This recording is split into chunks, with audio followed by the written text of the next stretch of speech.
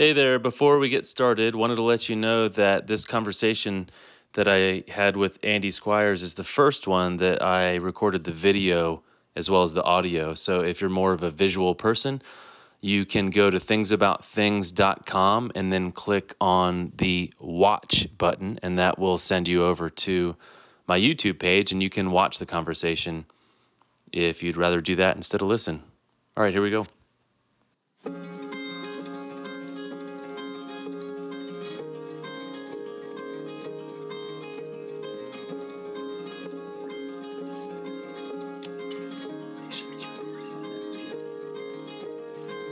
All right, here we go.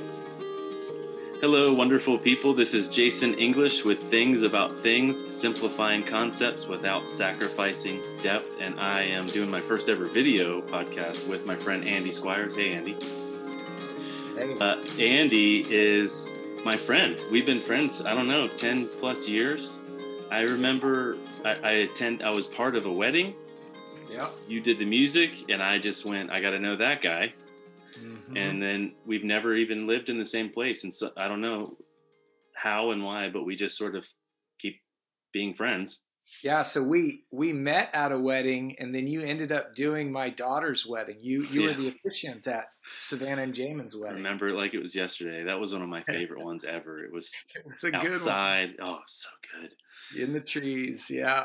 Oh, yeah. Well, we're going to talk about this phrase, touching the nerve. So a little bit of context for people that don't know Andy. Andy is musician, songwriter.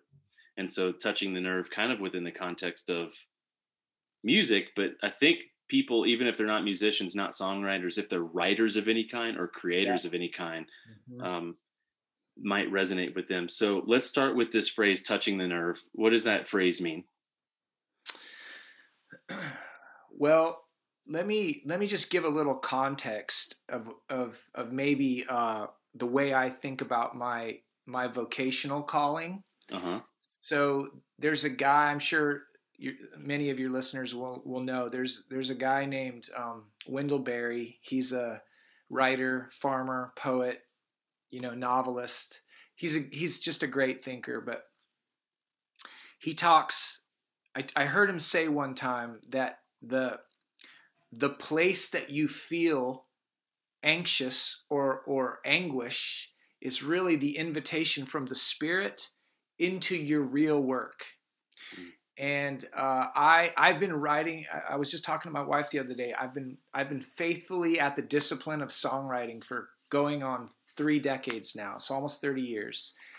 And in that songwriting journey, I was steeped in church music, in quote unquote Christian music, and doing all kinds of stuff surrounding music that would be played out in a church setting, specifically around worship. And doing that, learning how to do that early on was just about the nuts and bolts of songwriting. And then obviously in the context of that space. Singing together with a group. Singing in a congregational setting. I would dabble a little bit in like singer-songwriter stuff, but mainly in the worship setting. But maybe 15 years ago, I began having what I would call theological changes within myself. So maybe the way I thought about and related to God. And what was so fascinating about that is once that change began to happen, my philosophical approach to art changed. And maybe where the main idea in more of the liturgical stuff that I was writing, my main value would be usefulness, or maybe something along the line of utilitarian. And so there really is aspects of that are important. But what I was really feeling within myself was that I wasn't saying the things that I really wanted to say. I found words and melodies within myself that I would go to write, and I would feel a lack of permission from the space that I knew that song would be sung in. Where's the lack of permission come? Where does that come from? Was this real, imaginary? Who did you not have permission from? I guess there are. I guess in any tribe there are unspoken value systems. Right. Whether we've ever articulated those in our minds, we know they exist. Mm-hmm. Maybe we've witnessed somebody attempt something new or different outside. And then they're out of the tribe. Yeah, collective norm. Then they're reprimanded, they're put aside, they're talked to, they're rebuked, or they're just, exiled. Or just no microphone anymore. Yeah, so to speak. Right. So because honestly, art is inherently, or should be in my view, not risk averse. So artists, one of their main jobs is to think ahead of time, look into the future, maybe call things out that are wrong, that nobody's seeing. Yeah. There's all kinds of ways of doing that. So I think where I started feeling the cramp from my particular tribe was that I was not even wanting to be prophetic and call out, like the sin of my forefathers. I was just wanting to tell a story, like even if it was just my own story. And there was no space for that within that context. So what I started doing was I started giving myself permission. And I said to myself on a number of occasions, it's okay if nobody likes what you're doing. It's okay if you're rejected for what you're doing. And the most important value is that you like what you're doing. And what's so fascinating, for me at least, in my quote-unquote career as a performing artist, when I did that was the very first time I ever achieved any kind of like monetary success, or not even monetary, but just a little bit of acclaim for the work that I produced, right? So back to your original question about touching the nerve. What I discovered was I had shut down my nerve for years, or my instincts that were telling me when something was beautiful rather than not beautiful. And once I began to say words or put words in an order that began to reveal something intriguing, compelling, maybe even shocking at times, depending on the listener, that was releasing beauty into spaces. And that's to me what touching the nerve looks like. It's sharing something new. I mean, in art, there are really only a few main themes.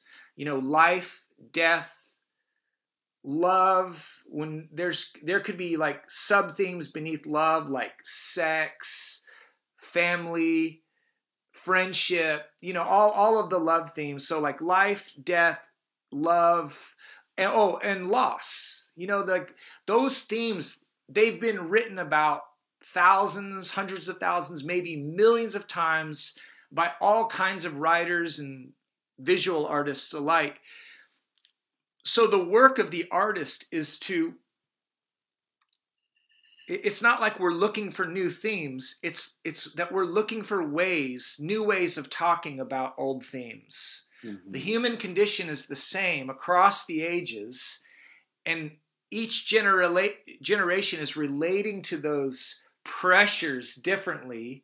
So we have to find language that communicates our collective angst, and then to sing about those things or talk about those things or perform those things in a way that releases grace into the consumer. Consumer is a terrible word. I don't Listener, appreciator of the art. The audience, yeah. Do you think that religion was in any way suppressing not just you, but the other Andys? Yes. So you had to sort of transcend something in order to take a chance. Yes. It is a double-edged sword, because my religion has been such a wellspring of life for me. And that story that I belong to is much bigger than my personal experience. Yeah. So what I've tried to do is I've tried to not reject the gatekeepers of my tribe. And I've tried to maybe maybe become a gatekeeper, become a permission giver within the family that marked me. I always think about, Stanley Hauerwas would say, people would ask him all the time, he was born and raised a Methodist, and his theology, the work of his philosophical work that he did, led him to being in constant tension with his family church, with his Methodism, right? And so people would ask him all the time, why don't you leave?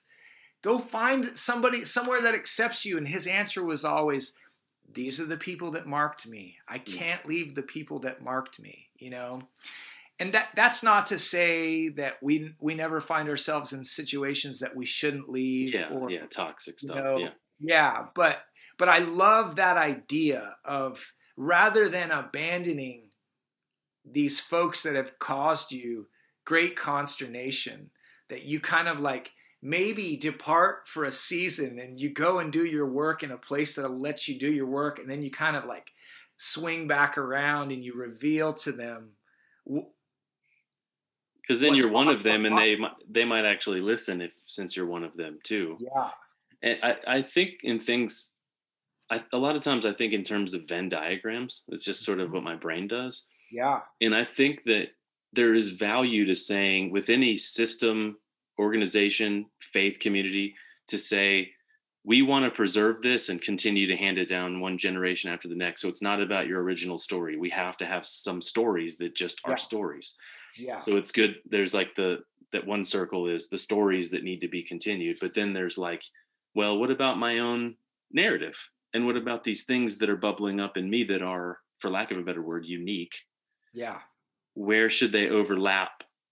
Okay, there's some things, maybe they're not for a corporate context. Yeah.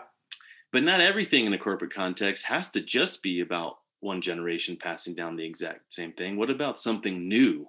Yeah. At the same time? And so there's that overlap. And I guess every person needs to figure out where those overlap and what parts don't as well. Yeah. But when I hear the phrase touching the nerve, I think of something that is disruptive,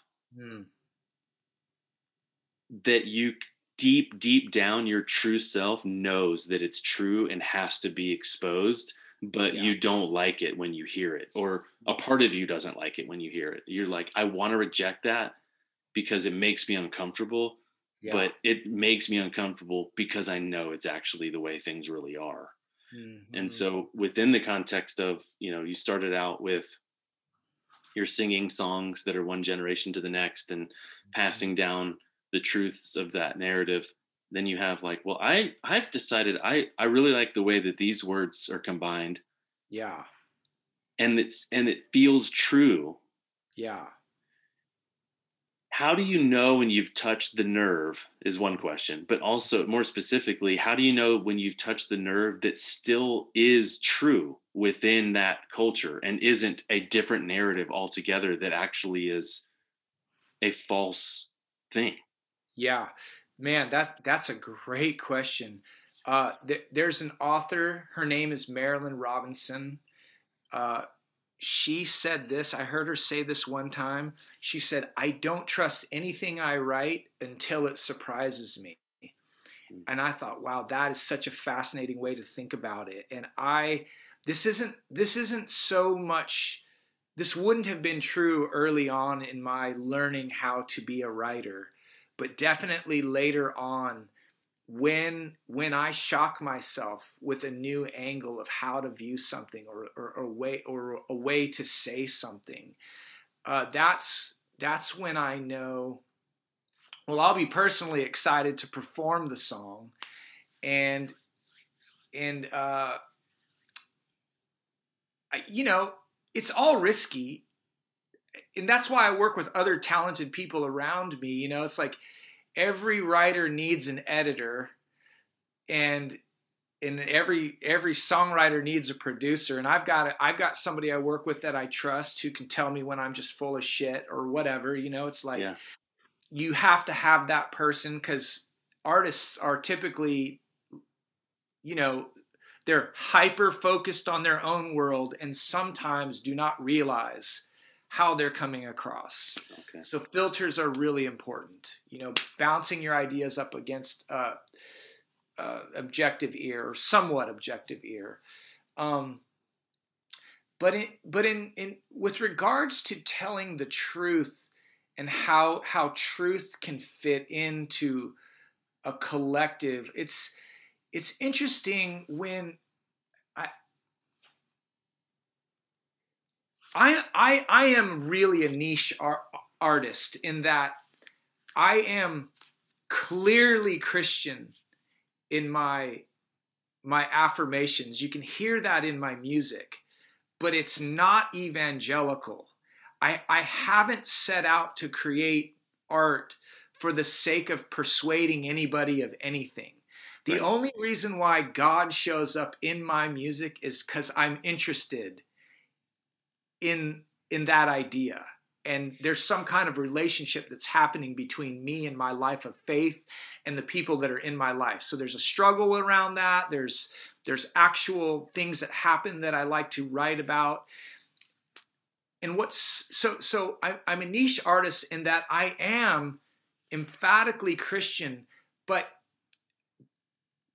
in the world of contemporary Christian music, there's not really much of a space for me because I tend to talk specifically about pain. Yeah. You know, so I don't, a lot of my, I mean, I don't want to spend all this time talking about a critique of contemporary Christian music, but just for the sake of this conversation, and this is low-hanging fruit, so forgive me, but a fair critique without being cruel, I think we could say about Christian music in general, they use kind of sweeping common metaphors to describe difficulties. So you could hear about the storms or the valleys or, you know.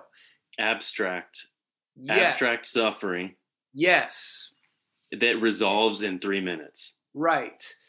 And I don't want to completely say that's not allowable because I know of artists who do it well. Like Brittany Howard, the Alabama Shakes, you know, their initial big hit was called Hold On. And I always point to that song because that was like a 3.5 minute song that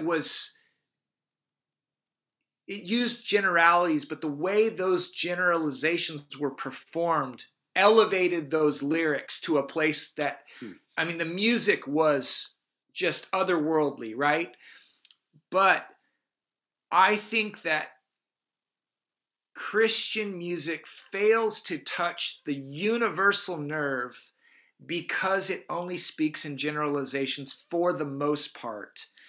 And I personally love the craft of writing or songwriting. And I think if you're going to really be an artisan and if you're really going to do that well, you cannot be afraid of telling your own story or somebody else's story really well. And sometimes stories in real life do not have a resolution. They do not resolve. So I like to hear writers not resolve everything all of the time. And so I can't remember the original question, but it's great though. I'm learning a lot. It's great. Questions are just there to get you to start flowing anyway. Can you remember one of the first times, if not the first time, that you went, oh man, I think I just hit something. I think I just wrote something. Yeah. So 2003 was a good year for me. So in 2003, I would have been turning 30 years old. So 30, I'm 47 now, and 30 was a real turning point for me. I read a book by Brennan Manning called The Ragamuffin Gospel, and it it blew my mind, and it was an invitation to me. It was an invitation to go to places that I had never been before, theologically and artistically. So around that time, I wrote a little record called Here Comes the Devastation. And the friend who produced that record for me, it was his first record that he ever produced. And we did it in a basement on a little Yamaha 16-track hard disk recorder. And it is just still to this day, the songwriting is, I wouldn't say it was sublime, but I would say it was really good. And I remember that season of writing catching a stride I had never caught before. And it was like the beginning of my awakening. My awakening took maybe a decade, but that was really the beginning for me. And from 2003 to 2009, there was a bunch of stuff that happened in my life. But when I finally landed in 2009 and early 2010, that it was like game over for me. I was fully sold out on this idea that I was going to say whatever I wanted, the way I wanted to say it, and to hell with anybody that didn't like the way I was saying it. And that's right around when I met you, 8, 9, or 10. Yeah. Like that. Yeah, that's so right. So I know that. But instead of comparing, I like how you still are acknowledging how good the lyrics were instead of just going, oh, that was so 20 years ago, it was crap. The context in your life is key there, because you could argue that was more important because you had to break through a ceiling and didn't even know if it was possible or if anyone was going to approve of you. Or now you're like, oh, I've got this space and people know this about me, so I'm going to really push the limits. But you were like, am I going to be rejected here? Is this okay to use the word devastation? Is this okay to say some of these things and still feel accepted? Yeah. And what's really interesting. My theological bent is I'm charismatic Pentecostal. So that was always my world. And one of the very interesting things about Pentecostal people is they are much more able to take into themselves risk. Okay. And so what I discovered was with my Pentecostal friends, I could do things musically and they would allow me to go places lyrically that my Baptist friends would never let me, their body and like be demonstrative in their worship with phrases that you would. Hey, go back, because when you said your Baptist friends, the screen froze. Yeah, so well, some of your Baptist friends. Yeah, so I was just saying it was so interesting to me that where a lot of my gifting was fostered and blessed was in the charismatic Pentecostal church. Right. And I find that fascinating because charismatic Pentecostal people are less risk averse than more conservative Baptist folks. And folks of that ilk. So I could sing things within my little Pentecostal church and they would be like, I mean, not always. Obviously, this is an awkward relationship at times, but there would be these times where I would sing something out that I thought, oh, I will never get away with this in church. And it was like the heavens opened, the Spirit descended, and it was party time. Like I experienced that enough times that it spurred me on to go after those things, But of course, there were limits, and then I had to even break free from all of that. But I do want to acknowledge that it wasn't always a negative relationship. There were a lot of good things that were involved with that. Well, this entire conversation makes me think of one of my favorite moments in the Gospels. Jesus is teaching, and he finishes teaching, and the crowd says, I'm paraphrasing here, but we've never heard anybody teach like this before. Yeah. He's nothing like our teachers of the law and the Yeah. scribes and these people that are continuing one generation to the next. And Yeah. anyone who has experience in church, especially if they grew up in church, they might have heard the teachers of the law or scribes as like in, I don't know, vacation Bible school, and you go boo, like Pharisees. Yeah. But I think Yeah. it's good to acknowledge that they were preserving the scripture, Yes. and don't Yeah. just make them seem like these horrible people. And that Jesus was the kind of teacher that in a culture where the role of the rabbi was to regurgitate what the rabbi before them said, so that you continue the tradition. That's not a Yeah. bad thing. Right. And so if you ask someone, well, what's your view on this? And they go, well, this is the tradition. This is what the tradition says. So for him to have said something else was like, wait a second, that's not, I didn't think that that's what rabbis were supposed to do. They weren't just supposed to say, this is what our tradition tells us. And had to have touched the nerve, right? Had to have been like, that's not, oh no. Well, that feels right though, kind of like Well, that moment. Like, and then of course they killed him, but that's another point. But well, I think it should be considered. I mean, I yeah, think yeah. that's if you're going to have a kingdom of God mindset, and and your whole concept of doing something faithfully is so that you can become famous or well known, then you're probably not thinking about this correctly. No, it's not. That's not the narrative of Christ, is it? No, but what's interesting about this story that you've just told, and I'm just thinking of it as you're talking, it's like Jesus was the king of this. He said, "Oh, you've heard it said, but I tell you." That's right. Yeah, yeah. It's like when I think of if I was to put it in a nutshell of what a songwriter is supposed to do, they're literally going, no, metaphorically, they're saying, "You've heard it said, but here, let me reveal another aspect of God to you." That's right? it.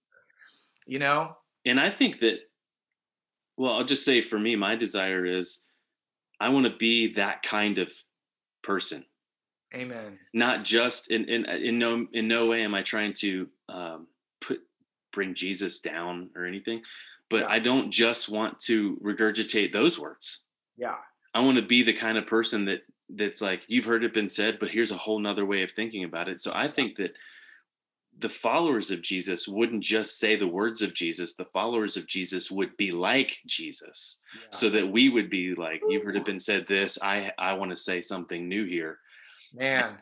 But you have to have the tradition in order to be able to have these moments of transcending it, right? Absolutely. So he said stuff that was like, whoa, we've never heard that. And now here we are a couple thousand years later saying that's the tradition. It wasn't the tradition when he said it. Man, and so there are moments that you're writing something down that, maybe you're not changing the world in as massive of a way of Jesus of Nazareth did, but but maybe you're changing the world when you write that, you scribble that thing in your journal, and then you go, what if I did it in G, or I don't know, and then and then you said it, and then it enters the world now. Yeah. And it's like, you've heard it been said this, and I have something new, and it's still the tradition of Jesus being like that in the world. Well, I want to give a really practical example of what you've just said. Mm-hmm. So I have a song. It's called Before You, God. And what I do in this song is I take really well-known parables that are given in the New Testament, and I flip them on their head. So, for instance, in this song, I take the parable of the lost sheep and the good shepherd, where Jesus talks about the one being lost out on the mountainside and how he leaves the 99 to go after the one. But I was reading the text one day, and I was at the time surrounded by folks that were losing faith left and right. And honestly, a lot of them had really good reasons. So I wasn't even begrudging the fact. But I was just kind of in a moment where I was like, God, I was feeling like, God, I feel like you're lost.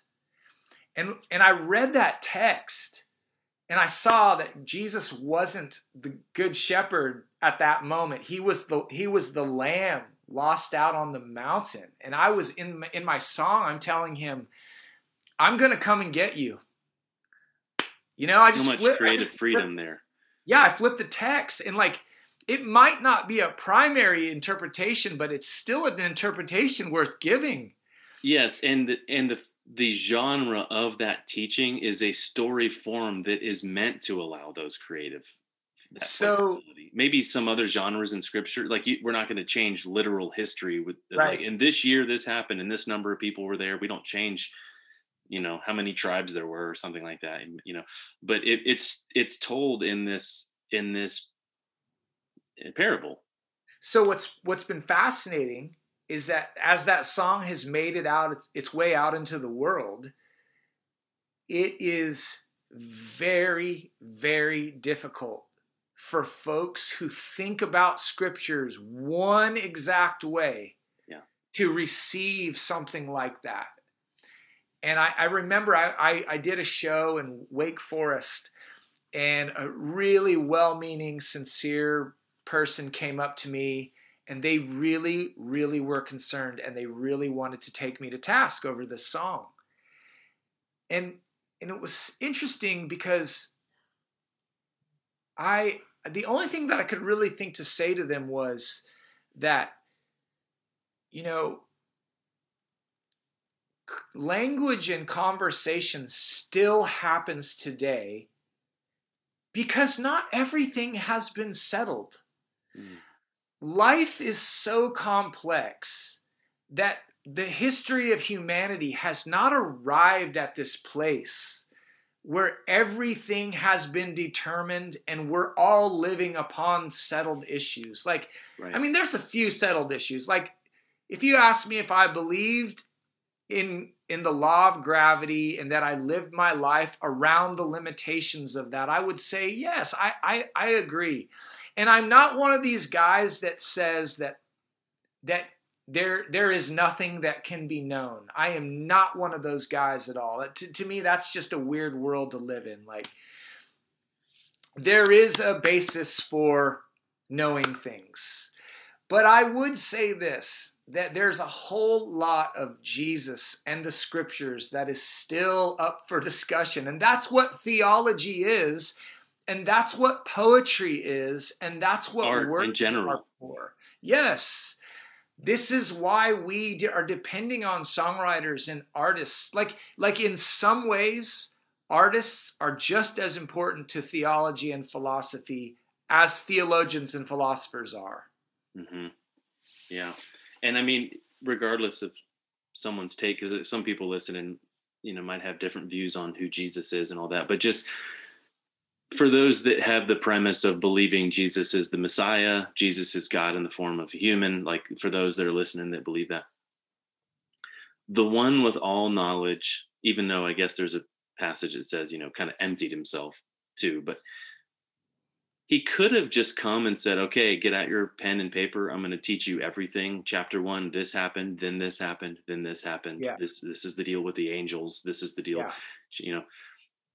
and instead he told stories, and that's a form of art. And that invites us into process that. I remember in seminary, I took a homiletics class, and there was this old man, and he used to really, when we do our practice sermons, he was just really let us have it. And at that point, I guess I was 21 years old, and I really was all about expository preaching and thought that was just the only way you were supposed to do it. But it's only because that's what someone told me when I was in college, right? Yeah. And he said, whenever you're preaching, which I guess we could apply to any art form too, be careful that you don't tell too many stories lest you simply be known as a storyteller. And I was thinking like, amen, because I was all about expository. And he goes, unless you want to be a teacher like Jesus.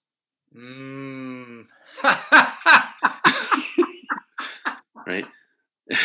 And I was just like, oh my gosh. So I think what we have a couple thousand years later within the Christian tradition is freeze those words, interpret them to the best of your ability, and just say that same thing over and over and over. Yeah. But inviting into, I mean, the lost coin parable, the woman who loses a coin, it invites you into a million different versions of what the heck he's talking about. And that's because he's a good teacher. Yeah. The best teachers, one of my professors said to me, good teachers, the best teachers say less and less, and more people talk about it. Mm. And I think I put songs in that category, or poems in that category, or a painting in that category, probably more than a 45-minute lecture called a sermon. Mm. Although I personally try to approach teaching in a more artistic form. I think, you know, you listen to this song and it's 3 minutes. Well, in actuality, it's probably only 1 minute of words. Yeah. And then it's like analyze and maybe he meant this. And for me, it's like my favorite part sometimes is some random little drum thing that happens that isn't even, and why is that? It speaks to me. Yeah. And, touches a nerve sometimes in ways that make me feel hopeful, and sometimes in ways that disrupt me in all the best ways. But I'm glad that some music exists that doesn't touch the nerve, because it keeps me steady at times when I want to be steady. Yeah. And I put your music, I put in the category of like, you ever sit down and you want to watch something on Netflix and you scroll through and you're like, that movie's going to be amazing, but I'm just not ready to watch that one right now. Absolutely. Right? Because of the drama of it or something like that. Yes. And it's like, there are moments that I'm like, I need some Andy Squires music. And then there's days that I'm like, I can't have any music today. And without a doubt. But that's genre. Yeah. And that matters. If every song that I ever listened to was just like, there's a storm, but everything's fine, it would be like no life. So boring. Yeah. But man, some days I just want in 3 minutes to be like, and hallelujah, everything's okay. And I'm glad those exist. Right? Yeah. Yes. It's like, it's like well, honestly, that's how I feel about the Bible. Like some people say you need to read the Bible every day. And I'm like, well, I can't take the Bible seriously and read it every day, Right. Yeah. I get it. I mean, I know that's going to sound like heresy to some people, but I'm like, it undoes me. So when I read it, I have to do it in digestive bits, because it takes me over, Sometimes I need to read a book of poetry, or even just a story by somebody, Yeah. So, there's so much in the Bible that touches the nerve, that can be like upsetting. Oh, for sure. Right? And instead of just like, just read a psalm a day. And it's like, okay, you're going to hit some of them and you're going to be like, I'm just as pissed as the psalmist now. Right. Right. Yeah. Instead of like, that was nice. Yeah. Sometimes it's not nice. And that's what makes it so good. Right. It's not always nice, but man, I'm so glad that it's also nice. And, that this being a follower of Jesus, I'm so glad he came back to life. Because, even if I used to think, well, if he didn't come back to life, then the whole story is nonsense. And I actually don't think that anymore. I think that a human who lays himself down in love is a beautiful story. And if he would have just died, what a beautiful story. But I am so glad that story didn't end that way. But I can't dismiss the story if it would have just ended that way either. Sure. But some days I need to read the resurrection story. Yes. I mean? Amen. And then sometimes I'm like, you know what though? Just dying for your friends is enough. Yeah. But I can't handle that every day. Well, it's so funny, because my most popular song, I mean, my favorite songs are my saddest songs. Okay. Those are the ones that really get me going. But that's not my most listened to songs, or songs like Cherry Blossoms and You Bring the Morning. It's like those are the ones that, this is what I'm learning as I get older, is that I don't have to be judgmental and critical too hard over folks that are not writing like me. It's like, do I want to watch a Hallmark movie every night of the week? Back to your Netflix thing. Only during Christmas time. Only during Christmas. Like, man, but yeah. At Christmas, I'm watching one. Yeah. I'm watching one with the kids, and it's going to be great. Yeah. So, and they're going to save the Christmas tree farm, and the bed and breakfast is going to stay in business, and everything's right. Yes. Right. I need that occasionally, right? And so I've got my Hallmark movie versions of songs, and there's no shame in that. I think that we got to have, if we're going to have a robust discussion about art, we've got to include, we want room for the hard hitting stuff, and we want room for the resolve too, Yeah, and so you're attempting to hit a full spectrum of emotion as best you can. I guess the question then is, will people like it? Will they resonate with it? And then what place does it have in a corporate setting, singing all together at the same time, or at least listening together at the same time? Those are all very important questions. Let's talk about a couple of them in particular, like some lyrics. Yeah. The one that I'm thinking of right now is the Dead Horse. This is my secret miscarriage. This is my public divorce. Yeah. There are a few phrases like that I'm like, okay, that's poetry in my mind. I mean, I know it's a song, but that's a poem that you wrote that is devastatingly true. And I don't even know why. I don't even know, like, you wrote it. Maybe you didn't even understand it when you wrote it. Like, maybe you processed it even more, or maybe you completely knew what all those symbols meant at the time. But when I hear it initially, I can't instantly understand all of the complexity of what you meant, but yet my spirit or my heart or whatever, something in me goes, yep. Will you talk about that phrase? And feel free to talk about some other phrases too, but that's the one that came to my mind. So the song you're referring to is called Dead Horse. And the particular line that you're talking about goes, here's my secret miscarriage. Here's my public divorce. Nobody taught me to let go, so I learned how to beat a dead horse. Yeah. Now all of my altars are empty. All of my altars are empty, except for this lone hallelujah. The heat of your fire's just a memory now, but nothing is wasted with you. So when I wrote this song, this is kind of like a middle-aged love song to God, is what this is. So when I was in my early 20s, I had a lot more energy. I had a lot more belief. I had a lot more zeal. And I was in the church. And so around that time, it's like if you were really devoted for God, you did things. You sang loud, you prayed a lot, you read your Bible every day, you went on missions trips, you went to the youth rallies, right? You know the thing, right? And I have lived enough life now where all of those initial faith movements have not been enough to sustain me in a life of faith. If I plan to live to be 90 years old, I've got to have a little more than that. But what's so interesting to me is how much guilt I felt that I didn't care about jumping up and down in worship anymore. Or I didn't care about going to some revival meeting somewhere. Or I didn't care about the Passion Conference, or I didn't care. It's like there's all these things that you're trying to carry in your 20s that somebody somewhere told you was really important. And then your regular life is happening to you, and you feel like a less spiritual person because you don't care about any of that stuff. And then you get to the age where enough people in your life die, they pass away, even though you've prayed prayers of healing and you've asked God for things that haven't, been answered. So, which calls into question, what is prayer? Got all these things swirling around in your life. And at the end of that, you go, do I still believe in God? Can I shake him or not? Can I just head on over into atheism, or what is it? What is this relationship? What is it that we're doing here? Because God, I feel like you're letting me down all the time, and I'm letting you. It's like this is like this. You got mutual admiration societies. This is like my relationship with God is more like this standoffishness. Like I don't know what to do with you, and you don't know what to do with me. So when I wrote that lyric, here is my secret miscarriage.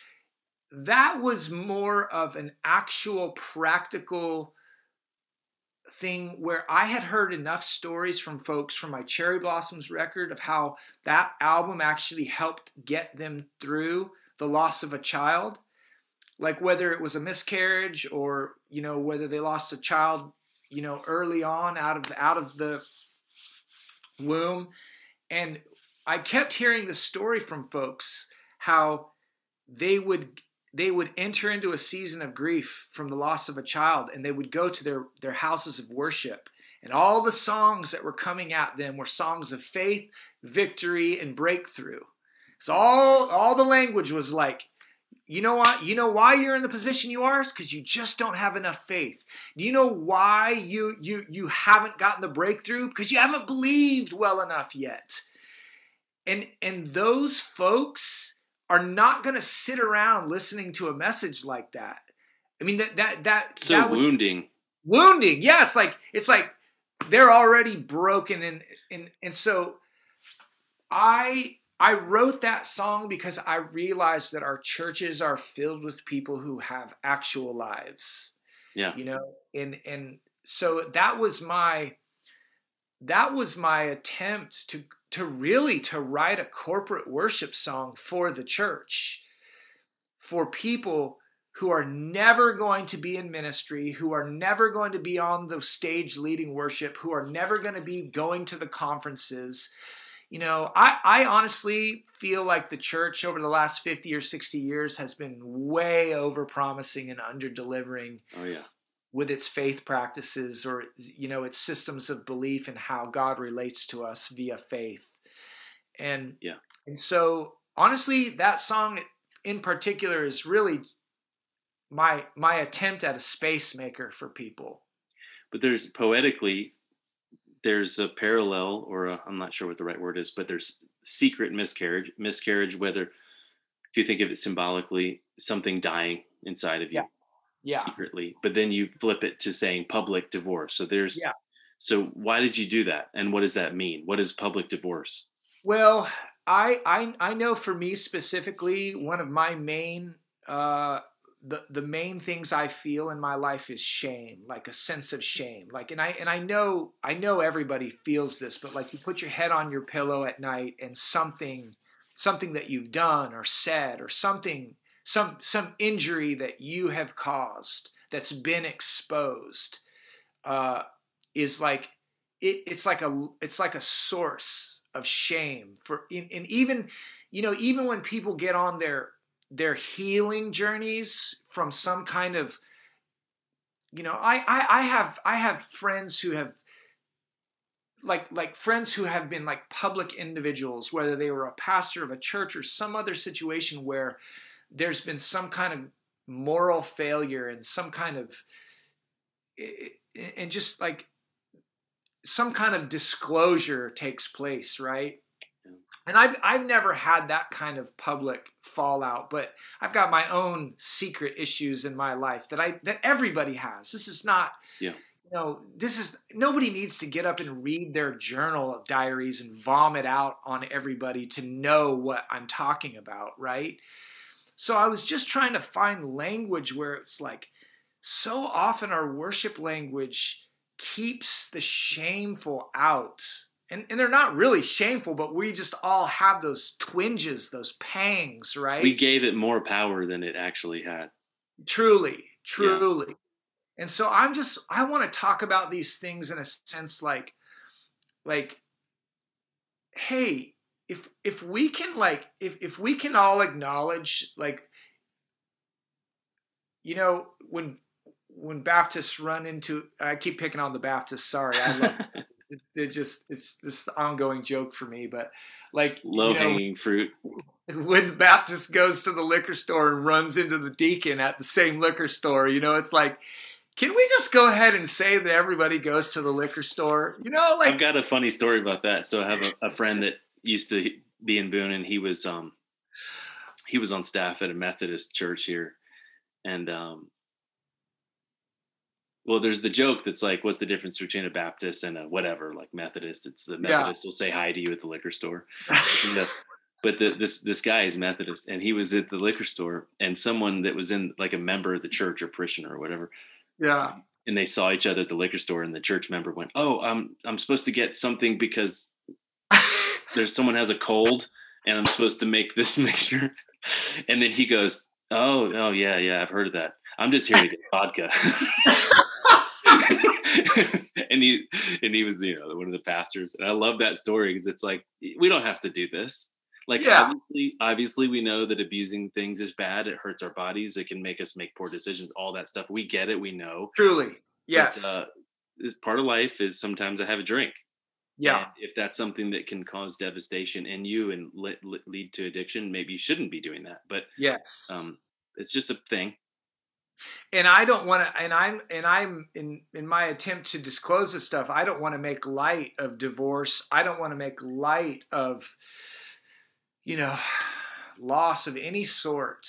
But I do believe that some of the shame associated with those things loses its power when we make those things part of our hymnody, our hymns, our songs. That's so good to find out because I wasn't even thinking about people who had gone through a miscarriage or divorce. Mm. I was only thinking in the abstract of what the Oh symbol. wow, wow. Yeah, like this is the thing that has. Here's my interpretation of that song. Yeah, Because that's part of the process too is yeah, the audience, right? yeah, The category I put you in can be very summed up in those lines. Something is in me has died, and I'm not going to hide the fact that I don't like this. And wow. at the same time, I will not let go of you, God. That's Yeah, that's what I put you in. And actually, I've pointed a lot of people to your music when they go, "Here's why I don't think I believe this stuff anymore, and here's yeah, what happened in the church I was at, and here's the brokenness, and here's the brokenness." yeah, But there's something in me that just like I don't want to be done with whatever God is. yeah, That's like, okay, it's Andy Squire's song time yes, because yes. Andy has gone through pain, has seen loss, has experienced tremendous loss and heartache, Mm. and for whatever reason he won't let go. Right, right. It's just, even if he's just being drugged along, barely holding on, nothing's really in it for him anymore, Yeah, he just won't let go. And there are a lot of people in that category that I I think that agree. they think the only thing left is to let go, Mm. because they mistakenly think if they let go of the system, they have let go of God. Or if Mhm. they let go of any particular theological point, some Yeah, doctrine that they were taught, yeah, there's a list of 100 of them. If they let go of one of them, they have just left God. mhm. And at some point, it's it can be really healing to publicly. That's why I've said I thought of it as like more abstract, to say like, I'm going to say this out loud. I don't actually believe this thing anymore, or I don't, or more accurately, for a lot of people, I don't know what I think of this anymore. Mhm. And it's not a goodbye to God, but it might be a goodbye to that bullet point. And I still belong. Yeah. I've said for years that I think religion at its worst tells people that they're not enough, but Mhm. at religion at its best reminds people that they are. Yeah. And I think that, that thing that you might have felt when you were younger, like, am I allowed to say this? Right. It's like religion, the bad part of religion was saying, no, you're not good enough to say something special, Andy. Yeah. But then the best part would be like, yeah, we need your voice. Yeah. But we still need a collective narrative to continue here, Yeah. you know. And we've had a decade or more of conversations about wrestling with some of these things, but I'm picturing some of them in my mind. I'd walk around talking to you about things we're wrestling with. And so I guess a, from the perspective of songwriters, artists, creators of any kind, can you talk about either how you write them, Mhm. or how you know when you've got one of them? Because I'm Yeah. sure you've written down some phrases and then you're like, that felt good at the time, but that's not really going to work.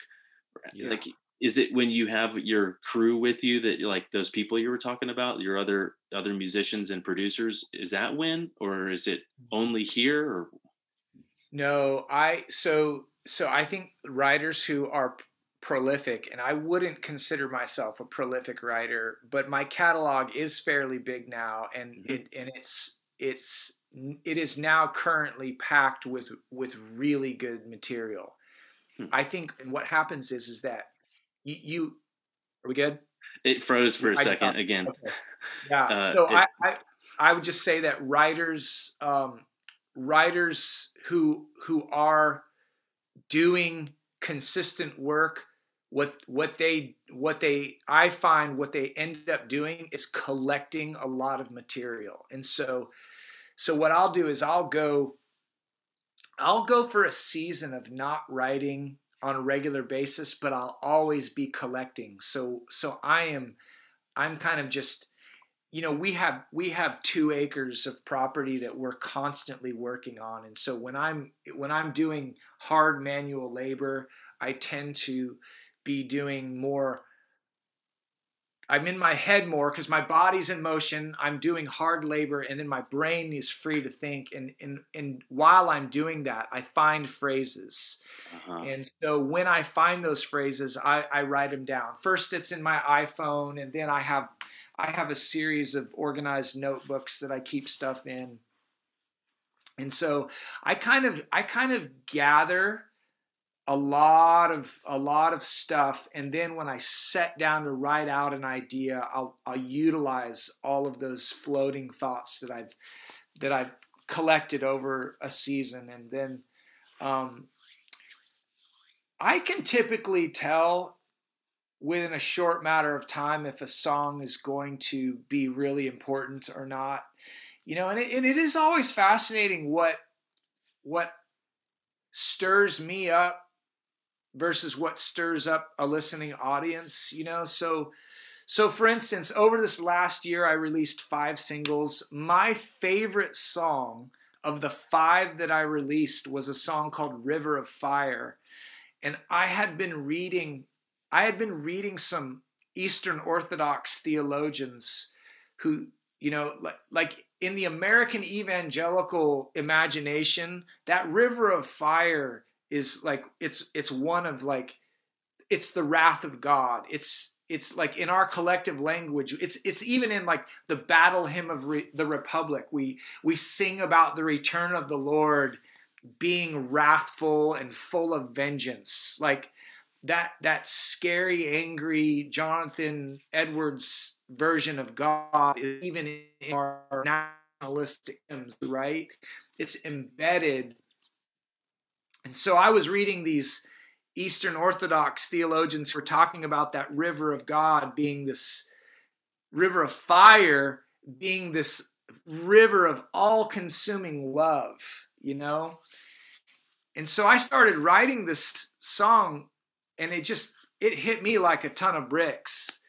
But that's my least, like, it's the least listened to single that I released out in the world. So I'm not always the best judge of what's going to be the most compelling to the listening audience. Yeah, it's the nature of art, I guess. It is. It really is. Kimberly she taught me 20 years ago about fire, just like, even if it hurts, of course we want things to burn away that don't belong anymore. Yeah.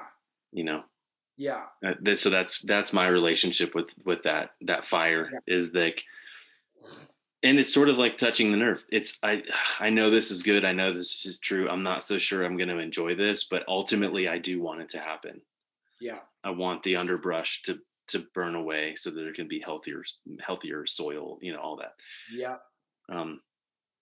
Man, yeah, there's just so much. I just keep more and more of your lyrics just kind of keep popping up in my mind of that not letting go thing. The you bring the morning, and maybe we should wrap it up in a minute. But